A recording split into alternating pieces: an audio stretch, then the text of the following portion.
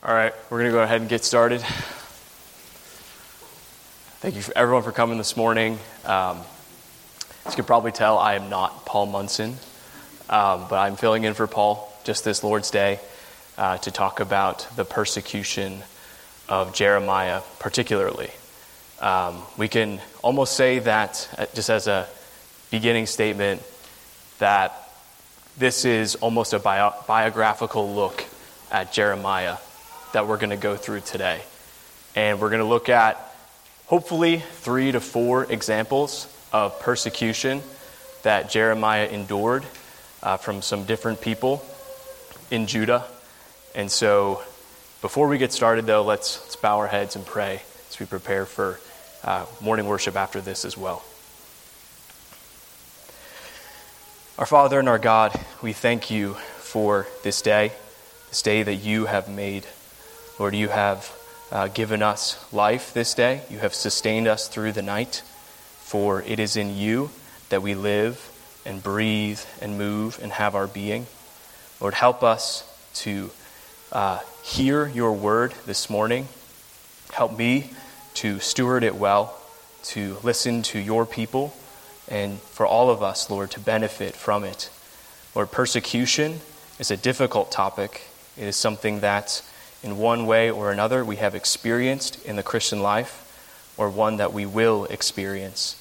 Lord, we trust you, for you are our sovereign God, our covenantal God, God of Abraham, God of Isaac, God of Jacob. As we will see this morning, the God of Jeremiah. We just thank you that you are our God as well. Lord, we lift up your name and exalt it. Pray that we may hear your word now. In Jesus' name, amen. So to start things off, we're going to go back in time a little bit, back about 10 years since the pottery parables. And the first pottery parable of the broken flask that you heard last week, we're going to go back to his first persecution back in 621 BC. And this was a pretty important year. It was when the lost book of the law was found in the temple in Josiah's 18th year of rule. The king had read it to a great gathering in the temple court in 2 Kings 22:8. And his people, we prayed, would have a renewed covenant with their God as a result of it. But today we're going to read a response from Jeremiah to the discovery of the law. And we're going to kick it off in Jeremiah 11. So if you want to open up your Bibles and turn to Jeremiah 11. Paul had me focus on 18 to 23 in his suffering, but we're going to actually read the whole chapter 11, because I think it provides important context. Jeremiah 11. The word that came to Jeremiah from the Lord. Hear the words of this covenant, and speak to the men of Judah and the inhabitants of Jerusalem. You shall say to them, Thus says the Lord, the God of Israel, Cursed be the man who does not hear the words of this covenant that I commanded your fathers when I brought them out of the land of Egypt, from the iron furnace, saying, Listen to my voice, and do all that I command you. So shall you be my people, and I will be your God, that I may confirm the oath that I swore to your fathers, to give them a land flowing with milk and honey, as at this day. Then I answered, So be it, Lord. And the Lord said to me, Proclaim all these words in the cities of Judah and in the streets of Jerusalem. Hear the words of this covenant and do them. For I solemnly warned your fathers when I brought them up out of the land of Egypt, warning them persistently, even to this day, saying, Obey my voice. Yet they did not obey or incline their ear, but everyone walked in the stubbornness of his evil heart. Therefore I brought upon them all the words of this covenant, which I commanded them to do, but they did not. Again the Lord said to me, A conspiracy exists among the men of Judah and the inhabitants of Jerusalem. They have turned back to the iniquities of their forefathers, who refused to hear my words. They have gone after other gods to serve them. The house of Israel and the house of Judah have broken my covenant that I made with their fathers. Therefore, thus says the Lord, Behold, I am bringing disaster upon them that they cannot escape. Though they cry to me, I will not listen to them. Then the cities of Judah and the inhabitants of Jerusalem will go and cry to the gods to whom they make offerings, but they cannot save them in the time of their trouble. For your gods have become as many as your cities, O Judah, and as many as the streets of Jerusalem are the altars you have set up to shame, altars to make offerings to Baal.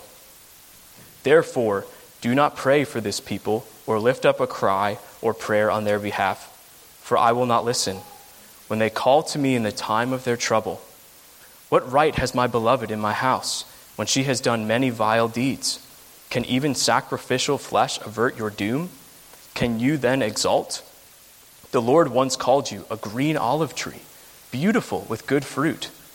But with the roar of a great tempest he will set fire to it, and its branches will be consumed. The Lord of hosts who planted you has decreed disaster against you because of the evil that the house of Israel and the house of Judah have done, provoking me to anger by making offerings to Baal. And now we enter into persecution. The Lord made it known to me, and I knew. Then you showed me their deeds. But I was like a gentle lamb, led to the slaughter. I did not know it was against me. They devised schemes, saying, let us destroy the tree with its fruit. Let us cut him off from the land of the living, that his name be remembered no more.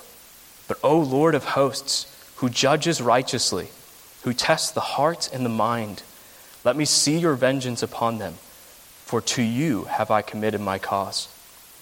Therefore, thus says the Lord concerning the men of Anathoth, who seek your life and say, do not prophesy in the name of the Lord, or you will die by our hand. Therefore, thus says the Lord of hosts, behold, I will punish them. The young men shall die by the sword, their sons and their daughters shall die by famine, and none of them shall be left. For I will bring disaster upon the men of Anathoth, the year of their punishment. Very sobering chapter, as we have also come from the broken flask as well. But what I want to do today is to focus on some main points, and that is, so we talked a little bit about in the beginning, when Jeremiah suffered, who persecuted him, what is the persecution that is wrought upon him, why was he persecuted, and then we want to look at Jeremiah's response to the persecution. So based upon verses 18 to 23, and you can just shout it out, I won't bring the mic for this, who persecuted Jeremiah?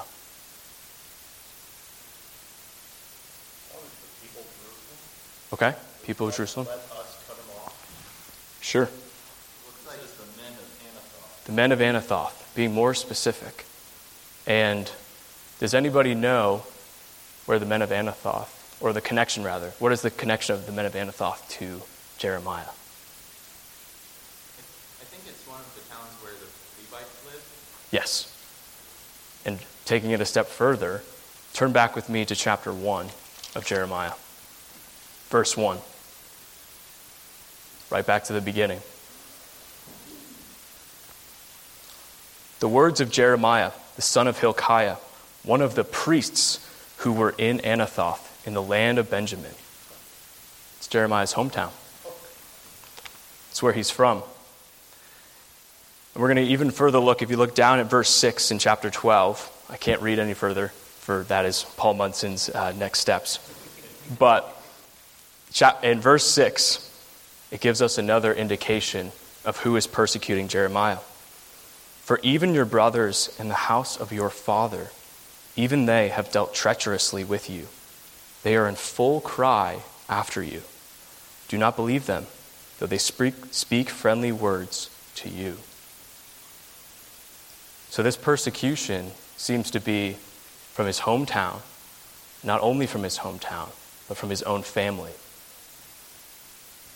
A man called by God, a prophet, to proclaim the word of judgment that is coming on Judah, is being persecuted even by his own family. And so we take the next step to see what is this persecution that's wrought upon him. And I think in verse 19 it gives us a little bit of clarity on what this persecution is. It says, I did not know it was against me they devised schemes, saying, let us destroy the tree with its fruit. Let us cut him off from the land of the living, that his name be remembered no more. They're devising schemes to destroy or murder Jeremiah. But if you can take a closer look, what further do they want to do to him? Again, just shout it out. Kill him, I heard. Can you do more than that? It's a sick question to ask, I apologize. But I think they're trying to do a little bit more. That's right. That his name be remembered no more. So we see in his own hometown, we see his family, we see the adversity that he is coming up against. And not only do they want to murder him, they want to erase his name from memory. And so, we then ask, why? Why? This is a prophet of God who has come to the people to warn them of the coming judgment, the coming Babylonian Empire. Why do they want to persecute him? Yes. Before we lose the Pharaoh, look at Christ when he was in the captivity, the time when they went to the hometown census. Yeah. And you look at the spare room that was where to go, because they didn't have hotels, Judas that they afforded to have. Sure. The idea of a donkey was a stretch because it was for richer, and they didn't have that. But when they went to find a room, it would have been the spare room. Mm-hmm. Family set aside for family. Mm-hmm. And they were turned away from their own family. Do you think there is another, even New Testament, application of a prophet who is rejected in his hometown? Turn over. Go ahead, sorry. I was using your point there, which is excellent, to go to Luke 4. Again. And when they go back to the hometown, Christ says in the hometown, he will reject it as well. Yes. Yes, let's turn over to Luke 4 and read that passage.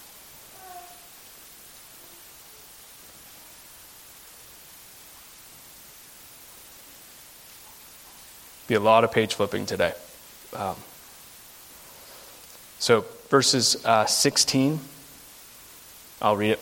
And he came to Nazareth, verse 16, where he had been brought up. And as was his custom, he went to the synagogue on the Sabbath day, and he stood up to read. And the scroll of the prophet Isaiah was given to him.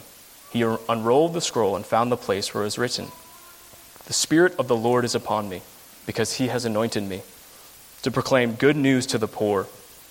He has sent me to proclaim liberty to the captives and recovering of sight to the blind, to set at liberty those who are oppressed, to proclaim the year of the Lord's favor." And he rolled up the scroll and gave it back to the attendant and sat down. And the eyes of all in the synagogue were fixed on him. And he began to say to them, "Today, this scripture has been fulfilled in your hearing." And all spoke well of him and marveled at the gracious words that were coming from his mouth. And they said, "Is not this Joseph's son?" And he said to them, "Doubtless you will quote to me this proverb, 'Physician, heal yourself. What we have heard you did at Capernaum, do here in your hometown as well." And he said, "Truly I say to you, no prophet is acceptable in his hometown." And it goes on and he speaks further. And the result is they rose up and drove him out of the town and brought him to the brow of the hill on which their town was built, so they could throw him down the cliff. But passing through their midst, he went away.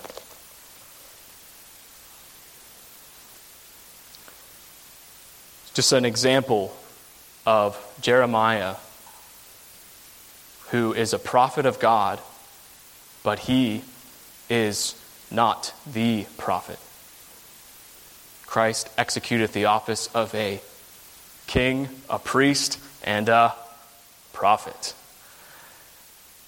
So let's go back again to where we were in Jeremiah. And I want to focus a little bit on why, as I asked before, why was he persecuted? And if we look in verse 21, I think it indicates to us the reason. It says, "Thus says the Lord concerning the men of Anathoth who seek your life and say, do not prophesy in the name of the Lord, or you will die by our hand." The reason is that he was prophesying in the name of the Lord to the people of God. They want to murder him, and they want to erase his name from all of history. But it's ironic, in a sense, because he is prophesying in a name that's eternal, the name of the living God. Let me read to you something that Matthew Henry wrote on this. "The provocation he gave them was his prophesying in the name of the Lord, and not prophesying such smooth things as they always bespoke." We don't talk like that anymore. "It is as bad to God's faithful ministers to have their mouth stopped as to have their breath stopped. It used to be said that a prophet could not perish but at Jerusalem, for there the great council sat. But so bitter were the men of Anathoth against Jeremiah that they would undertake to be the death of him themselves." Further down he writes, "They sought Jeremiah's life. They would destroy him root and branch, that his name might be no more remembered, and therefore there shall be no remnant of them left."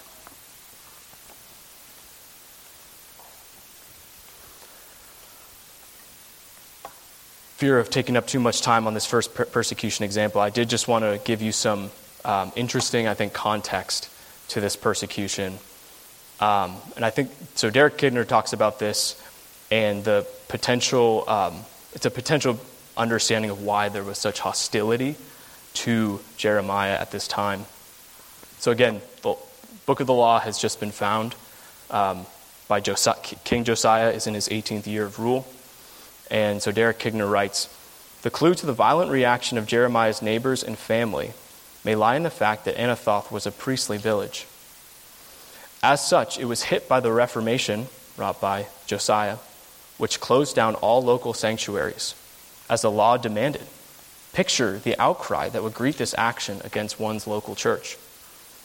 And it was transferred, and when those local sanctuaries were shut down, Josiah transferred the priests to lesser duties in Jerusalem." And if you want to read about that this afternoon, it's 2 Kings 23, 8-9. So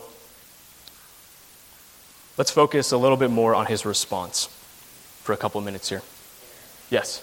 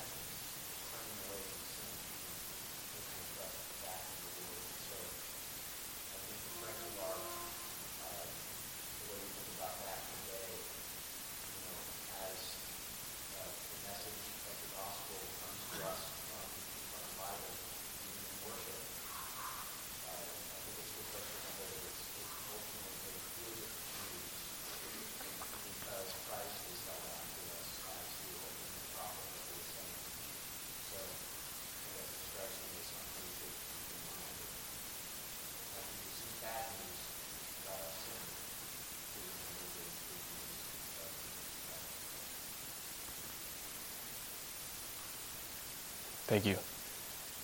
And I think when we turn to the other, talking about the people of the men of Anathoth and the rage that they felt towards him and that response and the good news of the gospel, if we look and we see Jeremiah's response, we don't see a man who is ready to pick up a sword and go strike down these men who are persecuting him. But who does he trust in? So in verse 20, "But O Lord of hosts, who judges righteously, who tests the heart and the mind, let me see your vengeance upon them, for to you have I committed my cause." It may not seem loving when we say, "Let me see your vengeance upon them." But when we think about what he is pointing this persecution coming upon him by his own family, the heartache that would be felt, maybe even some of us have experienced that in our own lives, in our own families, with our own friends who won't pick up a phone call from you anymore for a reason, or family that won't see you, and how that hurts. And I think in our sin we want to respond in anger. But I think we need to commit our cause to God.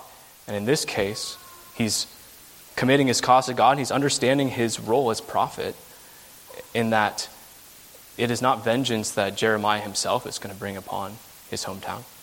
And he is only going to join in even more about the warning and the heartache that he is feeling, the warning that is coming.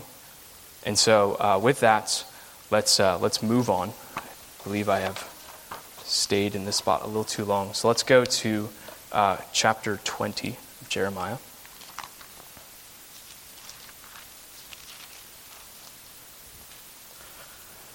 Can I please have somebody just read 1 through 6 for me? Chapter 20. Any hands? Yeah, thanks, Andrew. Just 1 through 6? Yes, just 1 through 6. Now Pashur, the son of Immer, the priest, who was also chief governor in the house of the Lord, heard that Jeremiah prophesied these things. Then Pashur struck Jeremiah the prophet and put him in the stocks that were in the high gate of Benjamin, which was by the house of the Lord. And it happened on the next day that Pashur brought Jeremiah out of the stocks. Then Jeremiah said to him, "The Lord has not called your name Pashur, but Magor-Missabib. For thus says the Lord, Behold, I will make you a terror to yourself and to all your friends, and they shall fall by the sword of their enemies, and your eyes shall see it. I will give all Judah into the hand of the king of Babylon, and he shall carry them captive to Babylon and slay them with the sword. Moreover, I will deliver all the wealth of this city, all its produce, and all its precious things, all the treasuries of the kings of Judah. I will give into the hand of their enemies, who will plunder them, seize them, and carry them to Babylon. And you, Pashur, and all who dwell in your house shall go into captivity. You shall go to Babylon, and there you shall die, and be buried there, you and all your friends to whom you have prophesied lies."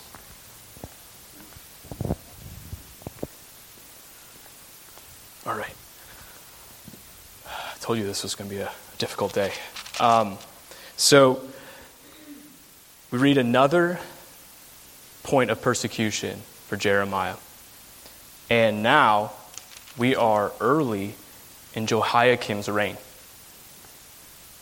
And we are looking just after the pottery parable that we read last week in chapter 19 of the broken flask. And the one who is persecuting Jeremiah is Pashur the priest. He's chief officer in the house of the Lord. And let me ask, first I'll say this. His persecution is evident. It's physical here. It's a physical persecution. He's put in the stocks. These stocks, I was talking to Paul Munson about this earlier this week, are not your typical medieval stocks. I won't get too graphic, but your typical medieval stocks, right, are the two giant boards, and you kind of hang through it like this with your head through it. There is actually a twisting component to these stocks, so there is more desire of torture for the prisoner than just keeping him in place for a prolonged period of time. So it's an intense persecution. And again, we ask, why? Why this persecution on Jeremiah? From a priest who's the chief officer in the house of the Lord, outside the temple of God.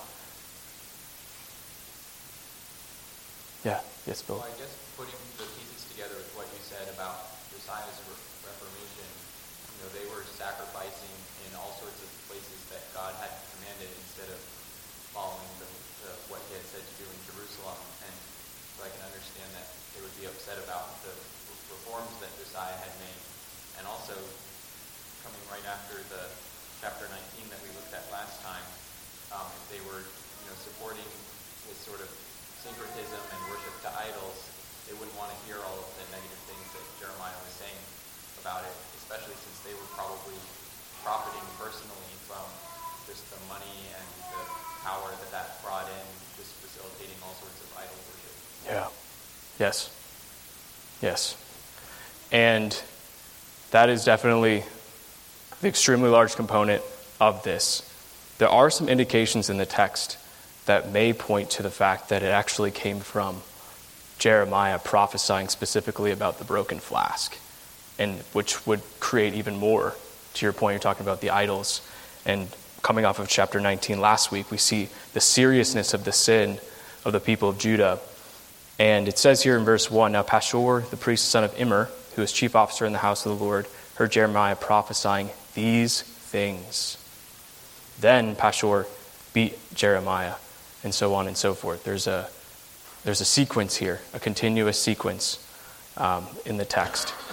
And I did want to take a moment, used a word, and I might have missed this earlier in the teaching series from Paul, the word syncretism. I just wanted to ask people if they could maybe say the definition of syncretism, what it is. Yes, Andrew. Like merging of two things into one. Yes, yeah. Yep. It's a process, formal definition, the process by which aspects of one religion are assimilated into or blended with another religion. This leads to fundamental changes in both religions. Why is this a serious sin? Well, why do you think Jeremiah responds with an oracle of judgment on Pashur specifically and to his generations, which is also a very serious thing in the Old Testament that we see, to not just judge the man, but judge his future generations, what God has promised to his people. Why is syncretism such a serious sin? Yes, Julia. All throughout the Bible, the worship of God, he really cares about how he's worshipped. So to add in something that he didn't command just goes against his very character. Yes, goes against his very character, yes. And we see how this has totally spiraled. It has just gone from bad to worse. We saw it in chapter 19 last week, and the sacrificing of children and the seriousness of that. So the other question, and you kind of answered it in that actually, I was going to ask was just, were Pashur's actions or was his sin strictly against Jeremiah? And it's not. It's against God. It's against his character, as you say. And I think it's important to note Pashur's office.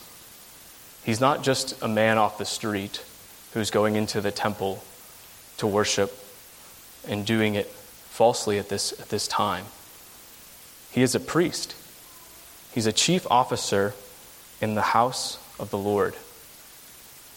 And so I ask you, are there any other examples in Scripture where maybe this type of office is handled differently as far as the pronouncement of judgment verbally than we see here?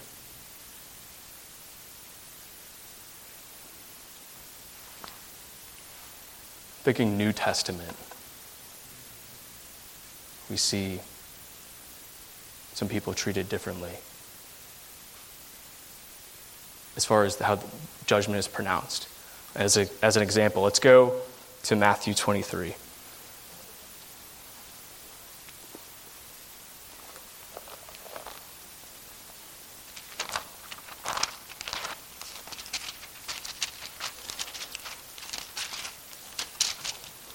I'm just going to read for us 16 to 26. Matthew 23. Woe to you, blind guides, who say, if anyone swears by the temple, it is nothing. But if anyone swears by the gold of the temple, he is bound by his oath. You blind fools, for which is greater, the gold or the temple that has made the gold sacred? And you say, if anyone swears by the altar, it is nothing.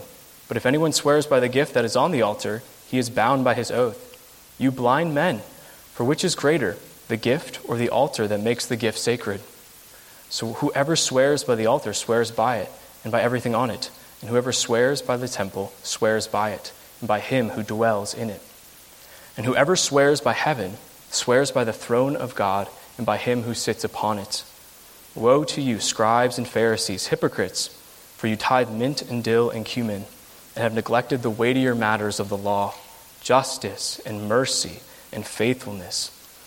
These you ought to have done, without neglecting the others. You blind guides, straining out a gnat and swallowing a camel. Woe to you, scribes and Pharisees, hypocrites, for you clean the outside of the cup and the plate, but inside they are full of greed and self-indulgence. You blind Pharisee, first clean the inside of the cup and the plate, that the outside also may be clean. As I've been reading Jeremiah this week in my morning devotions, I've been very amazed just by counting the number of times, I don't have an exact number for you today, but the number of times the word heart is used in it, in speaking about the people of God and the judgment again that is coming. But it's this desire that God wants the heart. He seeks our hearts, not our whitewashed tombs, our outside actions. He wants the heart. He desires it, and those who he loves, he gives new hearts in Jesus Christ. And that should result in fruit. It should result in a change of life. And it's interesting, I think, in verse 19 of 11, we see, let us destroy the tree with its fruit. I think Jeremiah is a man who has shown fruit. He's evidence of a new heart, looking forward to the coming of his Messiah, Jesus Christ. And we see a difference now in an example of a man of Pashur who, when he hears judgment, he doubles down. He gets harder. He puts him in the stocks. He tortures him. There's a seriousness there. But again, just to close up this example of persecution, it's one that Pashur, it's brought to Pashur as to show of the seriousness of the judgment that is coming on Judah. And just wanted to say one last thing, and then Mark, I saw your hand up. This is, and I've read this, one of the commentaries from Paul Munson, from Derek Kidner. This appears to be one of the first times in Jeremiah that we see the word Babylon utilized. So for a long time, it's been the men of the north, or of the north country, those coming down. But now we specifically identify who it's going, he specifically identifies who it's going to be. And think of, in some ways, the grace within that, the mercy of the years. Syncretism's up on the board, not the timeline. If we're around here, Pottery Parables, I'm sorry, I walked to the middle and I could hardly see it. But way over here, the fall of Jerusalem. Not the greatest at math, but about 23 years before the fall of Jerusalem. It's time. It's time. He's giving them time. Who's specifically going to be coming to you to bring this judgment? I'm sorry, you're going to say something, Mark. Okay, just seeing the irony, because in the years prior when Israel fell, that syncretism was there as well, and even Samaria was looked down upon because Sure. Yes. John. I was just thinking, you mentioned it's a sin against Jeremiah, it's a sin against God. It's also a sin against the people by suppressing the truth and by Romans giving 1. them a false sense of security, a false hope. Yeah. And you can see as a leader, presumably sort of a political leader too, he doesn't want to panic. They've got enemies all around. They're in a series of wars.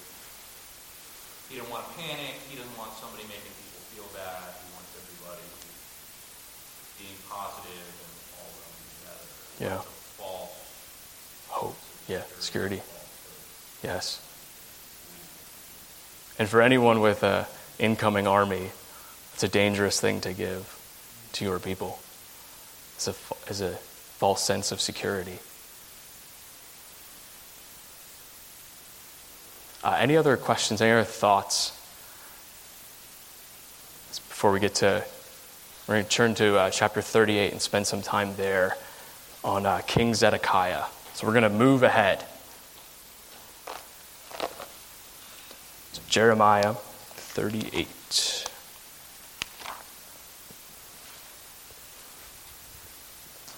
Could I have somebody please read verses 4 through 13?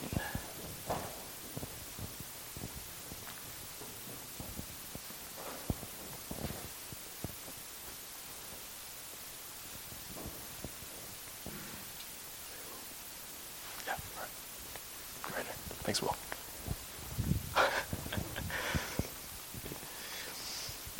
Then the officials said to the king, "Let this man be put to death, for he is weakening the hands of the soldiers who are left in this city and the hands of all the people by speaking such words to them. For this man is not seeking the welfare of this people, but their harm." King Zedekiah said, "Behold, he is in your hands, for the king can do nothing against you." So they took Jeremiah and cast him into the cistern of Melchiah, the king's son, which was in the court of the guard, letting Jeremiah down by ropes. And there was no water in the cistern, but only mud, and Jeremiah sank in the mud. When Ebed-melech the Ethiopian, a eunuch who was in the king's house, heard that they had put Jeremiah into the cistern, the king was sitting in the Benjamin gate. Ebed-melech went from the king's house and said to the king, "My lord the king, these men have done evil in all that they did to Jeremiah the prophet by casting him into the cistern, and he will die there of hunger, for there is no bread left in the city." Then the king commanded Ebed-melech the Ethiopian, "Take 30 men with you from here, and lift Jeremiah the prophet out of the cistern before he dies." So Ebed-melech took the men with him, and went to the house of the king, to a wardrobe in the storehouse, and took from there old rags and worn-out clothes, which he let down to Jeremiah in the cistern by ropes. Then Ebed-melech the Ethiopian said to Jeremiah, "Put the rags and clothes between your armpits and the ropes." Jeremiah did so. Then they drew Jeremiah up with ropes and lifted him out of the cistern, and Jeremiah remained in the court of the guard. Thank you. Thanks.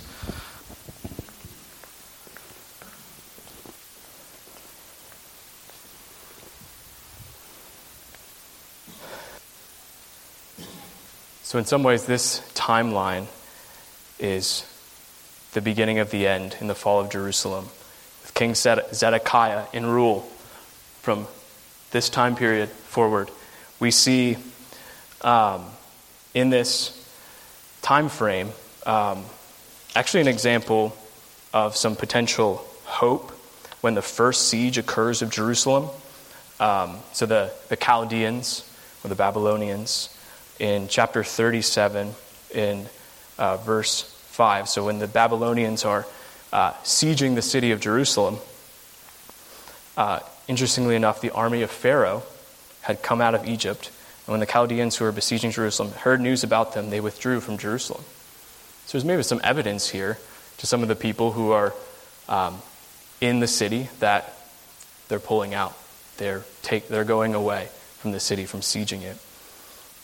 And we get the context, as Will read for us in chapter 38, of what is happening to Jeremiah now as he is proclaiming what is coming. Thus says the Lord, he who stays in the city shall die by the sword, by famine, by pestilence. But he who goes out to the Chaldeans shall live. I don't know how many War College guys I have in here today, but I do have a question. I think in times of war in the ancient world, was it more normal to stay in the city or to leave the city? Which one? Stay in, right? You have the walls there. I'm going to stop there because I have no further understanding. I just wanted to get some street cred by saying those who go to the War College here. And so Jeremiah is saying to them, go out to the Chaldeans, you shall live. Go to them. They're pulling away. Go, and what do you think the people, how do you think they respond? No. And the leaders, they double down.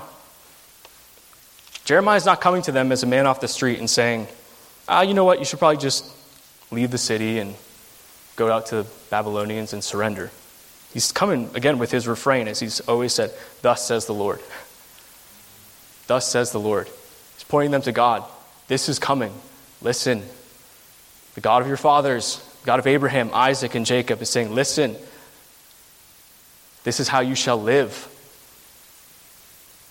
It's not all judgment. This is how you shall live. This may be one of the more serious persecutions we've read today. They say in verse 4, let this man be put to death. It's no longer just seeking to murder his life. We're going to do it. Let this man be put to death, for he is weakening the hands of the soldiers who are left in the city. Some trust in chariots, some in horses, but we trust in the name of the Lord our God. I don't think they are following that. In the hands of all the people by speaking such words to them. For this man is not seeking the welfare of this people, but their harm. You shall live. They're saying no. Jeremiah speaks in the name of the Lord. He is a prophet of the Lord, but he does not have what is best for you. So King Zedekiah, this is your time, Zedekiah. Stand up. Show some strength. Behold, he is in your hands. I'm going to wash my hands of this, for the king can do nothing against you. Israel, Judah about to fall, have fallen so far. This is in your hands, the hands of men who want to kill a prophet of God. It's not in God's hands. He's not sovereign. So what do? They take Jeremiah and cast him into the cistern of Malchiah, the king's son, which was in the court of the guard, letting Jeremiah down by ropes. So the definition of a cistern is, I didn't look this up too deeply, but it's a deep pit. It's a deep pit. And the Reformation Study Bible says that it's likely a deep pit with only a small opening in the top. Whether it's empty from water shortage or disuse is not clear. They may be hoping that Jeremiah will die there. I like how they say the Reformation Study Bible says they may be hoping. I think it's pretty evident they are hoping that he is going to die there. I don't know if any of you have felt on a hot summer day. I used to work at a camp out in Hallsopple, PA. You play tug of war. You pull a rope on a hot summer day, and the rope burn that you feel in your hands as you pull and pull. Well, they're sending him down a deep pit by ropes, and he's sinking into mud, and he is there. When the Lord converted me, one of the verses that really spoke to me was from Jonah's prayer when he's down in the deeps of the earth. O Lord my God, you have called me. You have brought me up. You have brought my life up from the pit. O Lord my God. I have to think, I have no evidence of this, but if you turn back to Jeremiah 1 with me just for a second. In this darkness, in this lonesomeness, I have to think these words came back to him. Maybe not. That's for Paul to handle next week. Maybe not. Verse 8. Do not be afraid of them, for I am with you to deliver you. And then jump over to verses 18 to 19. And I, behold, I make you this day a fortified city, an iron pillar and bronze walls against the whole land, against the kings of Judah, its officials, its priests, and the people of the land. They will fight against you, but they shall not prevail against you. For I am with you, declares the Lord, to deliver you. I have to think those came back to him. Those thoughts, the word that God gave to Jeremiah, the word of the Lord came to me, as it says in verse 13, thinking back in this pit. But there's an interesting turn in this example, in this suffering, this persecution that he's going through. And it begins in verse 7. It's much different than the other ones we read this morning. Can anybody just explain to me what happens? Who comes?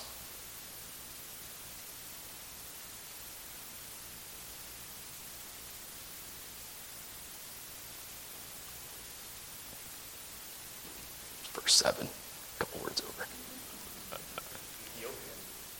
He's an Ethiopian, but what else? He's a eunuch. Deuteronomy 23:1 mean anything to anybody? Flip over there with me for a second. No, I'll go to you, Philip.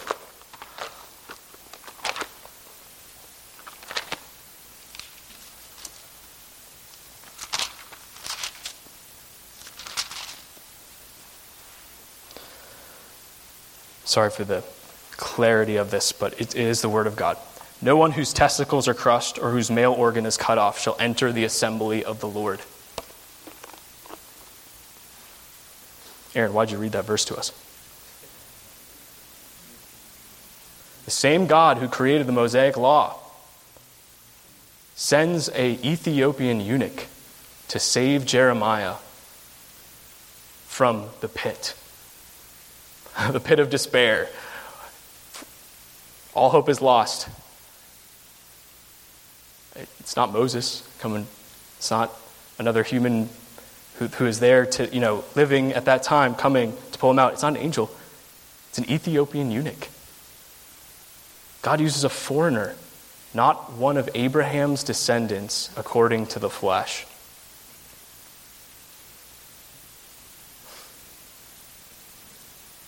Go ahead, Philip. Paul, I just like how just considerate he is to even think of, like you said, he could get a rope burn or maybe get his circulation cut off and just finding these old clothes. It's just so ingenious. Yeah. And then I hadn't thought about this until you were talking about the intention of the princes who threw him down there. But I wonder if, when the king gives them permission to kill him, you wonder why they don't just kill him outright. I wonder if they might have actually just hoped he would just die a slow death, kind of torturous death of drowning in mud. Yes. Because they hated him so much. Yes. Yes.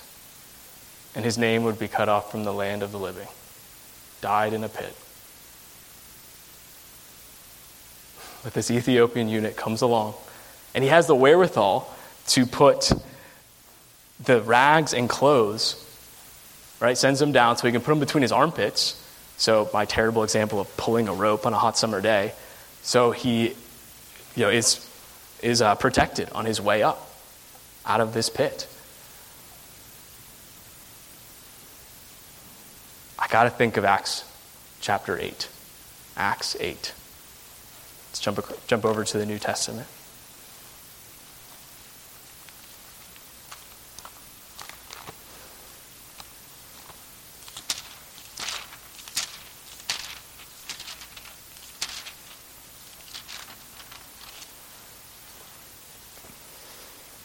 (26) through 39. I'll go ahead and just read it.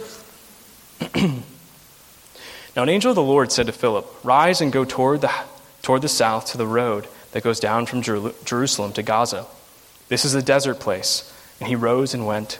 And there was an Ethiopian, a eunuch, a court official, of Candace, queen of the Ethiopians, who was in charge of all her treasure. He had come to Jerusalem to worship and was returning, seated in his chariot, and he was reading the prophet Isaiah. Should have been Jeremiah, but it's okay. We trust the word of God. It's clear. And the Spirit said to Philip, "Go over and join this chariot."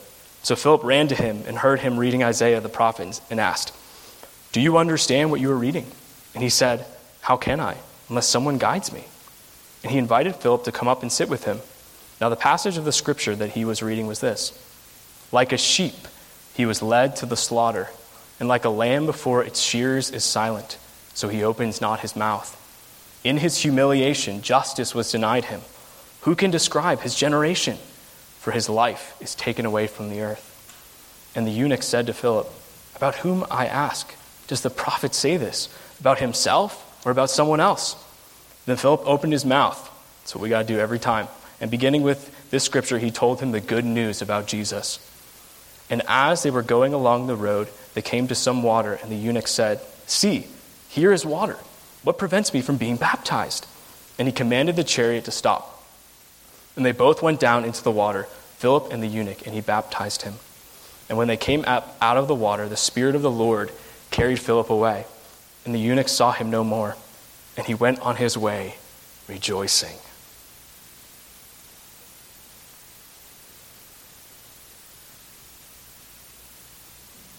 Another Ethiopian eunuch. This time, how clear it is, God gives this man a new heart to be one of his people eternally.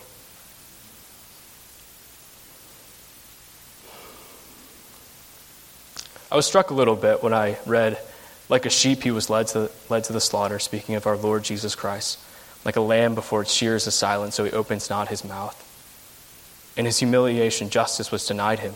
Who can describe his generation? For his life is taken away from the earth." That is our Lord. He is the prophet. It's pretty close in some ways to Jeremiah. I think there's a prefiguring of Christ in Jeremiah. Because if we go back, we're going to do this. This will be the last kind of step we take here before we read one more passage of Scripture. If we go back to the beginning, it's where we started in chapter 11. Jeremiah thought of himself quite similarly in some ways. Jeremiah 11, verse 19.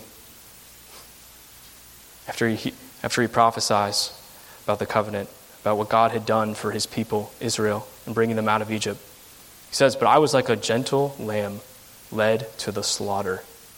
I did not know it was against me they devised schemes." Jeremiah is a book very clearly about judgment, the judgment that God is bringing on his people for their syncretism, for the seriousness of their sin.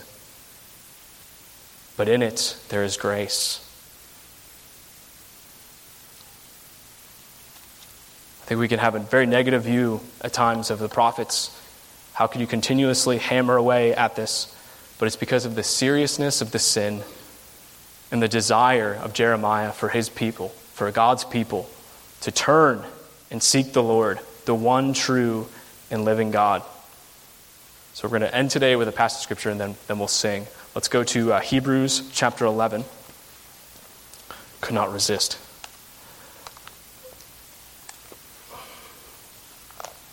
I'm going to read verses 32 to 40. The word of the living God. "And what more shall I say? For time would fail me to tell of Gideon, Barak, Samson, Jephthah, of David and Samuel and the prophets, who through faith conquered kingdoms, enforced justice, obtained promises, stopped the mouths of lions, quenched the power of fire, escaped the edge of the sword, were made strong out of weakness, became mighty in war, put foreign armies to flight. Women received back their dead by resurrection. Some were tortured, refusing to accept release so that they might rise again to a better life. Others suffered mocking and flogging, and even chains and imprisonment. They were stoned. They were sawn in two. They were killed with the sword. They went about in skins of sheep and goats, destitute, afflicted, mistreated, of whom the world was not worthy, wandering about in deserts and mountains, and in dens and caves of the earth. And all these, though commended through their faith, did not receive what was promised, since God had provided something better for us, that apart from us, they should not be made perfect.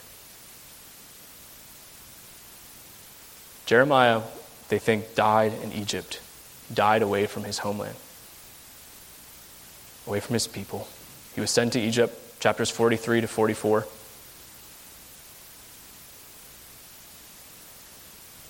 Pray we will see him again someday when we are glorified. His persecution was serious. We may not go through that in this life. I pray we don't. But we know the God in whom we serve. It's the same God. All right, we're going to sing in response. Hymn 103, Holy God, we praise your name.